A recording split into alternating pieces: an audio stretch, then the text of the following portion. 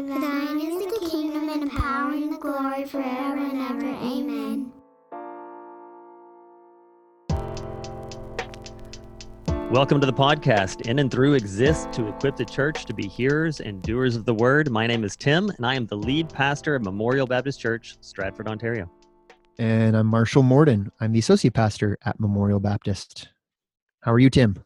I'm doing all right. I went grocery shopping today. Oh, that's always a fun experience. And how did it go? So here's the thing.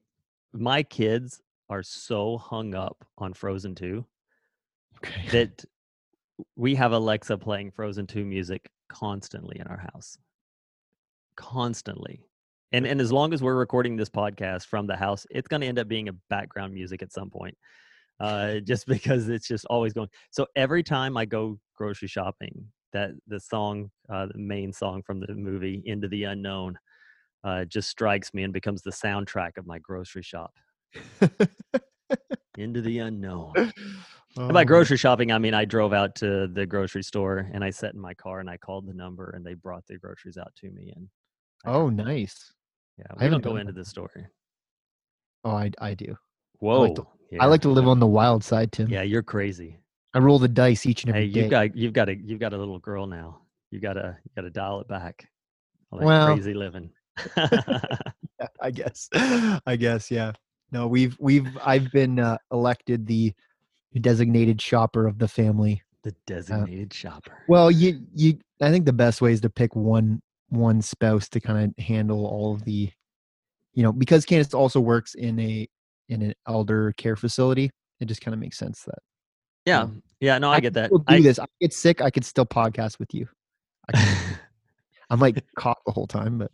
One of the things that was really interesting is just driving around town. Like I do that maybe like once every 10 days now. And just driving around town is like being on vacation, being like, oh, hey, look at that. Oh, yeah. Like revisiting, a place you once lived. Yeah. What a mess. But one thing that hasn't changed. The Word of God. We keep reading. Yeah. We keep reading. I was going to say the podcast, but yours was a better Sunday school answer. Oh, nice. I get very few. You win. You win. I'll take the points when I get them. All right. Yeah. So we are doing days up to day 133. Yeah. All right. So 128 to 133. Shorter week because we did an extra week last time just to keep from having one story cover 2 different podcasts. Yeah. So Forrest, just sort of starting off. I think the Forrest of this is going to be a study in the 2 characters of David. Yeah. Like, who is this guy? When you read the Psalms, and we were saying this before, but when I read the Psalms, I think every mama wants her baby to grow up to be David. Look at this guy. This is the shepherd holding the sheep, grown up to be a king. This is a good guy. He knows God. He knows Jesus. And then you read the histories, Samuel's and the Chronicles, and you're like, no. This guy is brutal. Oh, yeah. Brutal. Yeah, he is hardcore. Like the interesting thing, right? We see David, we see different pictures of David, right? And as you were saying, right, there's a contrast in the different Davids that we see, right? Mm-hmm. And even in the narrative, right, we're gonna see what I see as kind of one of David's shining moments, of his kingship, and also a very, very low point. So who is this guy? He's got he's complex in nature, as all humans are, right? Thousands fall at his hand. Yeah. Like he's literally killed many people by hand, up close and personal. Mm-hmm. Like that's something that like no one has experienced today. Like that's not a thing that anyone does anymore. So it's crazy. Like who is King David? Because it's so easy to kind of take these, Bible characters that we've been familiar with, some of us since we were children, and kind of put this face on them and have this kind of this lens in which, okay, this is a David-like thing to do. This is the kind of guy that he is, and there's so much more depth to to us Mhm. as human beings than that. And so we're going to see a bit of that today. Yeah, that's a good point because my son's young. He's just getting into this whole superhero thing. Uh, he doesn't watch the movies yet, but he knows them just by their marketing. And when he sees one, he's always coming at me with, is this a good guy or a bad guy? Right? Mm. Because it's easy to characterize good and bad, Mhm. right? And every once in a while, you end up with a character that's more complex, Yeah. right? You end up with a Robin Hood, Yeah. and you have to say, well, would you think he's a good guy or bad guy, Yeah. right? Yeah. And so that complexity of character is a difficult thing. So much so that Islam writes it out of David's story, right? Yeah, Only that's a good true, guy. A actually. lot of the prophets from the Bible that show up in the Quran are only good. Yeah. They don't deal with the complexity of character. Mhm. So yeah, interesting stuff. So last time we did the history and then went to the Psalms. Your recommendation is that we flip it this time, Yeah. just to get crazy and shake it up. So let's shake it up. Yeah, so there's a lot of psalms that we read through this week, and as usual we can't dive too deep into all of them, but there's a few kind of highlights that we want to hit along the way. And the first one is actually the first psalm of this week's reading, which is Psalm 25, Yes, and just to which is remind a everybody, prayer of Mhm. we said 22, 23, and 24 was just a run of incredible psalms, and now we for, 25 continues that on. yeah, we forgot 25. Yeah. Yeah, it's just such a perfect picture, as you were saying, of a prayer of repentance, what that looks like, Yeah, right? And there's his so go ahead. no, I just said there's so much um to this psalm that really speaks to the condition of a heart that is grieved over its sin before Right. holy. Yeah, and that's what I love about it. In fact, we're starting up. By the time this airs, it'll already been started. Uh, but this is going to be my text when we talk about a prayer of repentance, just because it's the quintessential prayer of repentance, right? Mhm. Not only God, I'm sorry, forgive me, but lead me, and I'm under you. You're the God of my salvation. Not trusting in self, but fully trusting in God to be your everything. Mhm. Yeah, and I like the aspect of it too, where he's crying out for God to teach him, right? Like in the midst of repentance, we have to understand that like what has driven us to the sin we're repenting for is probably an incorrect understanding or an incorrect application of what we already know about God. And Hmm. so like we need to learn in order to grow spiritually, right? And so when David falls, he's like, God, teach me your ways, right? Not in just a purely intellectual way, but in a profound way, in a way that's more than skin deep, that is going to teach his heart so that he doesn't fall for that same trap again, right? Right. Yeah. And that's the thing I think we forget when we're confessing sin. Be like, not just God, I'm sorry I did this, I don't want to do it anymore, but God, teach me and build me up in such a way that I don't do this again, Hmm. right? And that's we got to take that step when we're repenting. Yeah. Yeah. And even to the point like Piper will often get into what is it about God that maybe I'm not believing that is causing me to do this, right? What do I need to see in God that maybe I'm not believing in his strength. Maybe I'm not believing in his wisdom or his sovereignty, and that's causing me to sin, to take things into my own hands. But and what I really need is not just uh, more determination to stop. What I also need maybe is faith. Yeah, yeah, yeah. All right, so that's 25. The next psalm you wanted to hit on. Um, I mean, they're all good, but Psalm 36. Yes. Psalm 36 jumped off the page for me because essentially one of my favorite worship songs that we do at Memorial is based off of Psalm 36. It's Third Day, Your Love, O Lord. Right. I just Old love school that song. third day. I love it, man. It's so That's got good. the bus with the big peach in the window. Yeah, I think you're right, actually. Yeah. Yeah, Yeah. No, I love that. We started playing that song only a few years ago. It's not a new song, but we brought it into the repertoire not too long ago, and I just love it. It's Yeah. everybody's got kind of their favorites, especially as a worship leader. Like you got a few songs that you're just like, man, I could just play that every Sunday, and like that for me, that's one. I love this song because I love the song, and I love the song because I love the song. It's just there's a connection there. Yeah. You know what? I think when this is over, I'm going to go play that. Yeah, nice. Yeah. I had the same thing. I read this and the song's been in my head all day. Yeah. Mm, yeah, Your righteousness is like the mighty mountains. yeah. Your judgments are like the great deep. Hmm. Yeah, it's just how like the idea of taking refuge in the shadow of his wings. Like it's just this beautiful imagery of one who is just overawed with the majesty and the goodness of God. That like they're like, what is God like? Well, look around. What's the biggest, greatest thing that I can see? And Right. that's what like they have nothing bigger than the mountains or the sky or the ocean. Like that's the biggest thing they can use to try and describe how great the attributes of God are. And so I just think it's cool. Yeah. And then we wanted to stop for a moment at Psalm 69.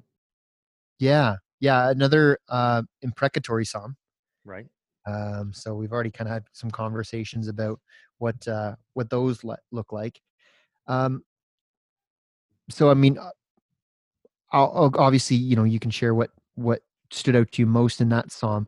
For me, there's this passage where David is saying, verse 5 and 6, "O God, you know my folly; the wrongs I have done are not hidden from you. Let not those who hope in you be put to shame through me, O Lord God of hosts. Let not those who seek you be brought to dishonor through me, O God of Israel." So David, recognizing um, his position of authority within that community of believers, is asking God, like he's saying, don't don't let the people of God be dishonored because of my own failings, because of my own sin, right? Right. Understanding that because of this position of authority that he has, like he has a responsibility to worship God, um, so that the peoples don't their view of God does not diminish, right? And so for those of us in leadership, I think there's a lesson to take there. Yeah.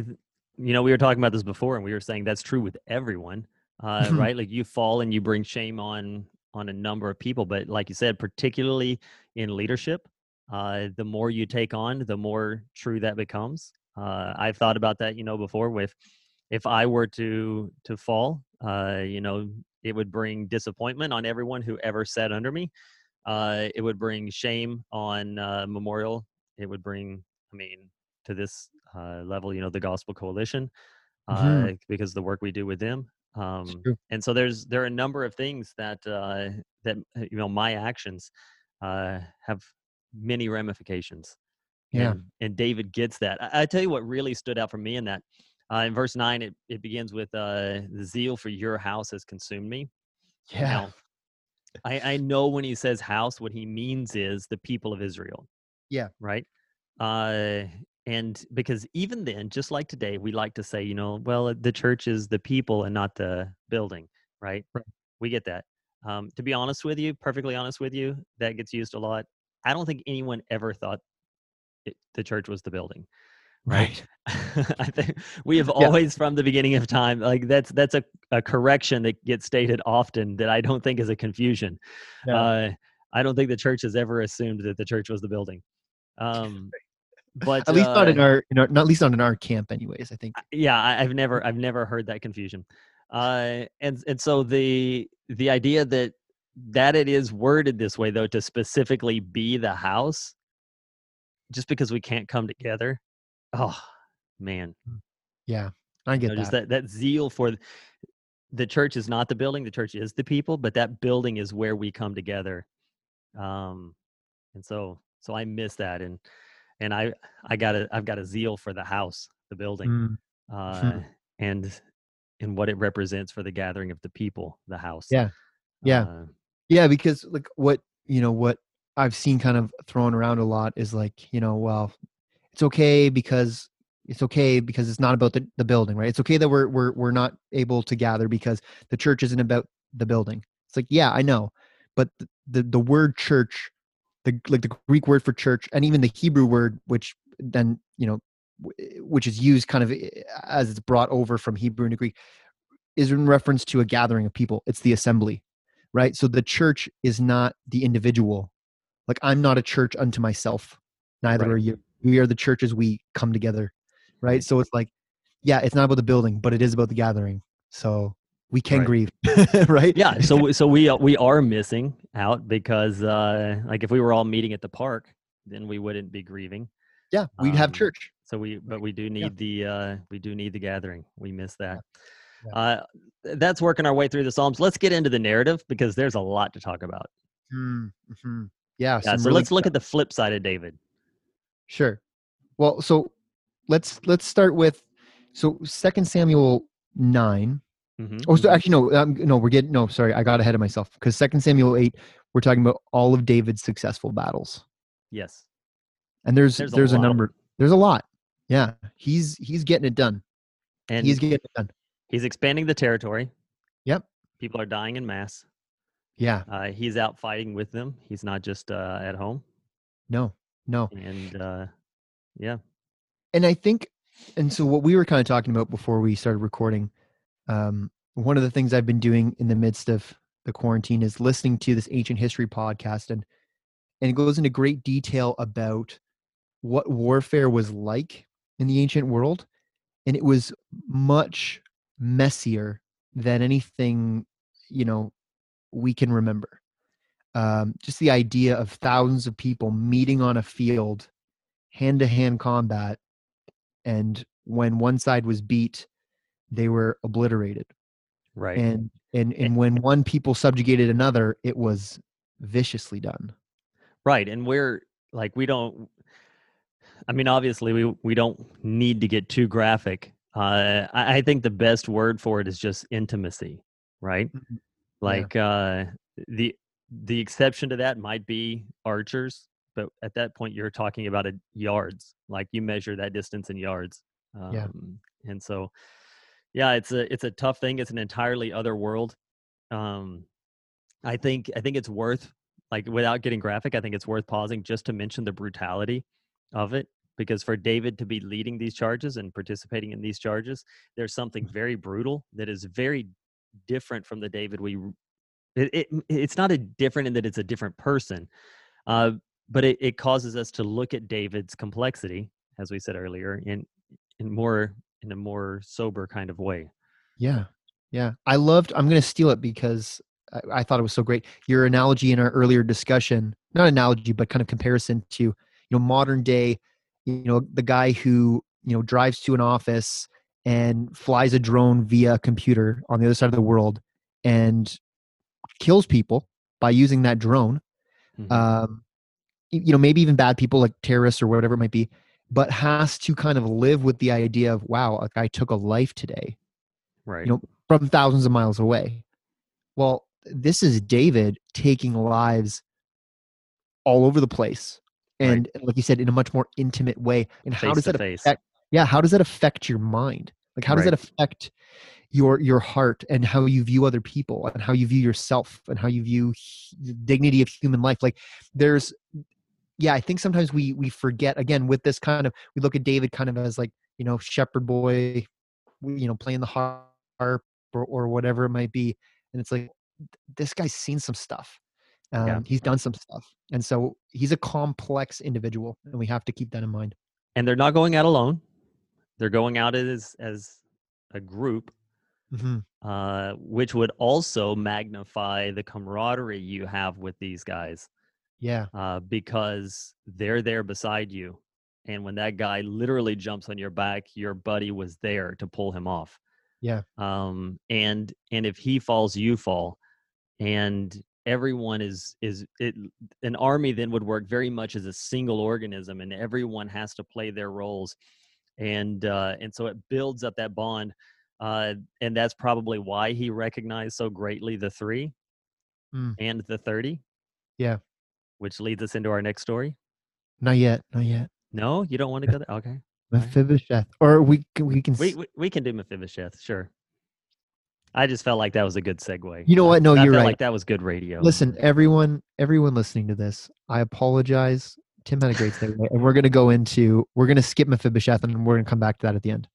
So 2 Samuel. So you're right. So the camaraderie, that the brotherhood that David would have had with his mighty men, right? And when we went through the list last week, we mentioned one of them, whose name is Uriah the Hittite, Mm-hmm.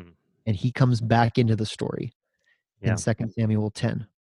Yeah. So why don't you set this up for us, Tim? Set the stage. All right. So he decides to go for a walk along rooftops. And while he's up there, he sees someone minding her own business. He had no business looking around. He did. And he says to his buddies, "Hey, who is that?" Hmm. And they say, "Oh, don't you know?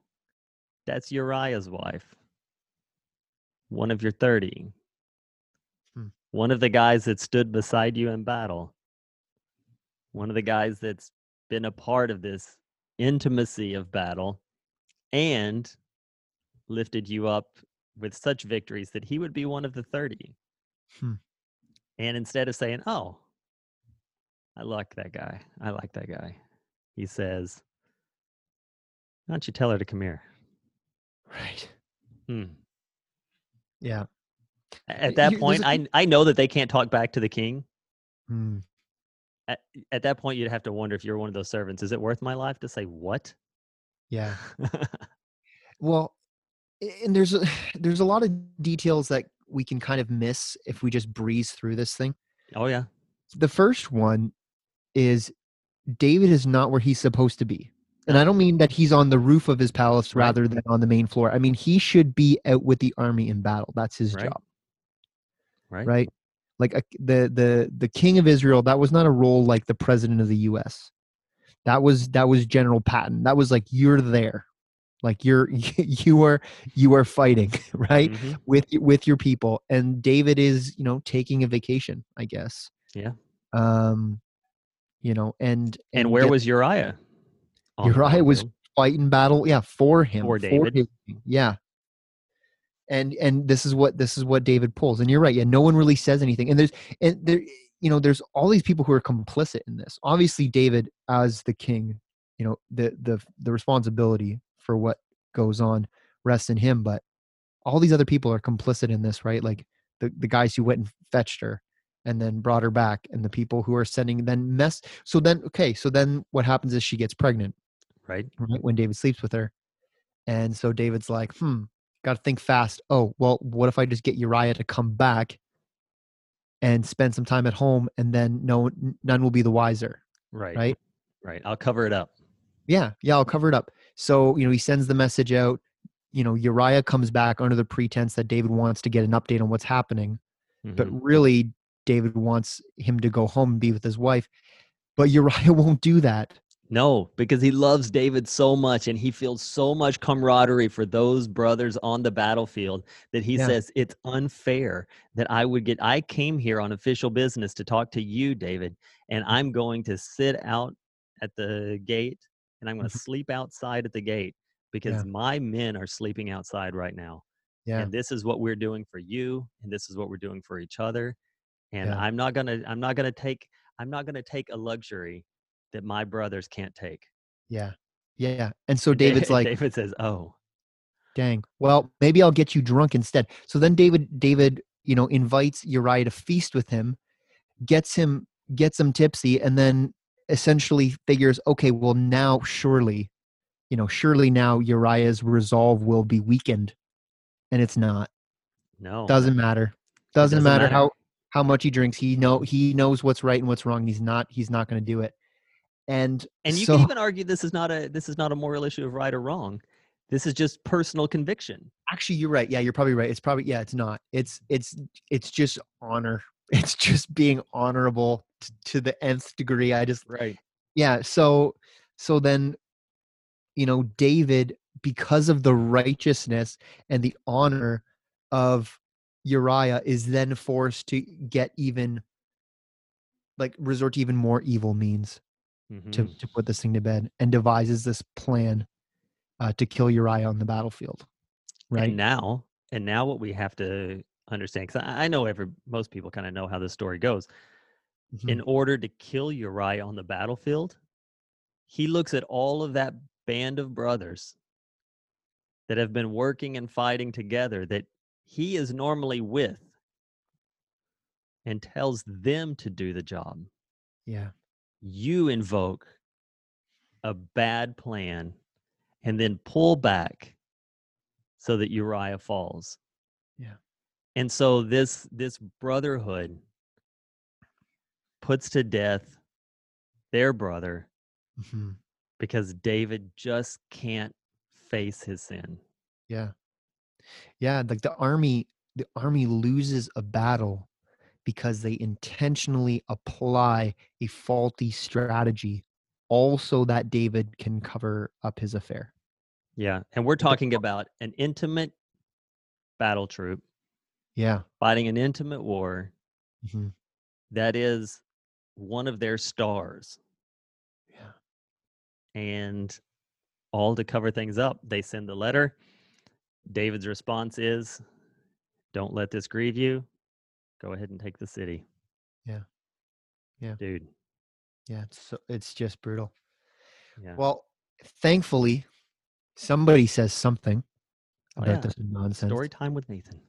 Nathan shows up. Yeah. Yeah. He tells this wonderful story, right? About a rich Let's man. let's And just a say great, hypothetically. yeah. Let's say theoretically. And, and it's so funny because, Nathan lays out this story about this rich man who takes the one beloved little lamb of this poor man. And It lives in his house. He treats it yeah, like a daughter. yeah, yeah. And takes it for himself so he can eat it, even though he's got, plenty of flocks of sheep that he could, right? And this, I mean, and how David doesn't see that this is about him is just almost comical. Yeah, I would say so. And he's furious. He's like, this man deserves to die. Like, Mhm. at least he needs to pay this person back fourfold. Like, what is up with this person? And then we get this great uh, line from Nathan, which is often taken out of context. You are the man. Right. If ever there was a verse in scripture that made a great point for why you don't take verses out of their context, it's that one right there. Oh yeah, Right? Like to be for the prophet to say, "You're the man." yeah, But no, yeah, this is condemnation. yeah, yeah, yeah, yeah. He says, "You have killed Uriah by the sword of the Ammonite." So it Mhm. wasn't your hand, David, but you're the one. You murdered him. Yeah. And now because of this decision, he says, the sword shall not depart from your house. Mhm. Right. And so And and, the and boy will die. the boy dies. Right. And Mhm. David fasts and prays and doesn't change anything. He mourns. It seems like he's mourning. It seems to me like he's mourning for the suffering of the boy more than anything else. Yeah. Because once the boy's suffering is over and he's dead, he goes back to life, which kind of blows everyone's minds. They're like, "No, this is when you're supposed to be fasting and mourning. Why are you all of a sudden okay?" Mm. Um, Yeah. And yeah, David says, can I bring him back again? I'll go to him, but he won't return to me. Right. He's like, I'm not going to get that child back in this life. I will meet him in the next. hmm Um, which is a beautiful picture in that sense. But I mean, it's just it's such a mess that David has kicked off it here, is. and we just see the depravity, right? The depravity of the Lord's anointed in this case, right? This is Hmm. God's man for the job. This is and still such deep failings, right? This Yeah, is why we need Jesus, because even the best of us are so broken. yeah, and I would say in a very Stratfordian way, what a tangle web we weave when first we practice to deceive, right? Yeah. It just gets messy. Uh, so let's talk highlights. So you can go back and we can talk about Mephibosheth. Mephibosheth. Mephibosheth, one of the most difficult names to pronounce and write in the Bible. My kids are reading through the Bible right now, and they've gotten to Zerubbabel. Oh, that's a good one They too. can't get over that one. Yeah. Zerubbabel. Mephibosheth. Okay, so Mephibosheth is the grandson of Saul, Mm-hmm. the son of Jonathan, one of the last, if not the last, kind of remaining survivor of the line of Saul. And he's crippled, and he's essentially been in hiding with one of the servants, since all this whole kind of exchange of power has happened from one family line, one dynasty to another. Mm-hmm. And David seeks out Mephibosheth, and brings him to himself, and he gives him the lands that belong to his family. He gives him wealth. He has him live with him at the palace and eat at his own table with him as a family member, essentially, for the rest of his life. And what's so interesting, what people need to understand is what was kind of par for the course in that day was if you were a king and your family, your new dynasty had replaced an older one, you exterminated everyone who was associated with the former king. You did not want any opportunity for a potential rival to arise from the former king's line. Mm-hmm. And this is something you see in almost every society across a huge swath of human history. But David does exactly the opposite, and he honors him. And so the reason this is a highlight for me is because when you break this down, this is a wonderful illustration of God's grace towards us. Mm-hmm. We are spiritually crippled and unable to serve God the way that we ought to. Not only that, but being born in sin, we have this kind of inherited enmity with God, like based on our parentage, Right. Like he ought to destroy us. And yet God goes out and gets us, brings us to him, and blesses, sits us at his table. And again, just like David did all this, Mephibosheth himself didn't really do anything, but David had this love and this relationship, this almost covenantal relationship with Jonathan. And so out of the love and the faithfulness he had to Jonathan, did this for Mephibosheth. And just like within the kind of triune Godhead, this like eternal covenant that existed between them to redeem humanity, like based on God's faithfulness and love for Christ, we have been brought in. And so it's just like there's just like parallel upon parallel, and it's, I think, David's the high point of his kingship in my view. Just such a gracious and wonderful thing for him to have done. So yeah, and for me, that my highlight comes out of the story of David and Bathsheba. The thing that we talked about at the very beginning from Psalm 25 is David understands what it means to repent. Right? He's not perfect, but he understands his need for God. And he understands what it means to come before God and to own his sin and say, this is on me and I'm sorry. And he repents and cries out to God in that. And after he faces the consequences of his sin, because God does chastise those whom he loves, after he faces those consequences of his sin, God gives him Solomon, the promised son who would build the temple that in last week's reading David was so excited about, right? So in all of the inconsistency that we've seen in David today, we see the consistency of God. Right? David is all over the place from extreme to extreme. But God is right there, keeping pace. Whatever David throws at him, it doesn't change his promise. It doesn't change his plan. God just keeps moving.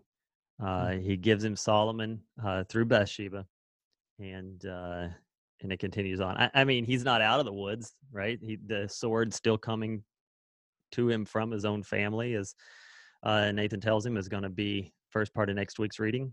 But just the consequences come, but haven't forgotten the blessings. Yeah. Where David's character is full of these contrasts, God's character is consistent. And I just, that's just wonderful to remember. Yep. All right. Well, thanks for listening. This podcast is a production, I don't have my notes in front of me, of Memorial Baptist Church, and produced by Alex Walker. Have a good week. See you later, everybody.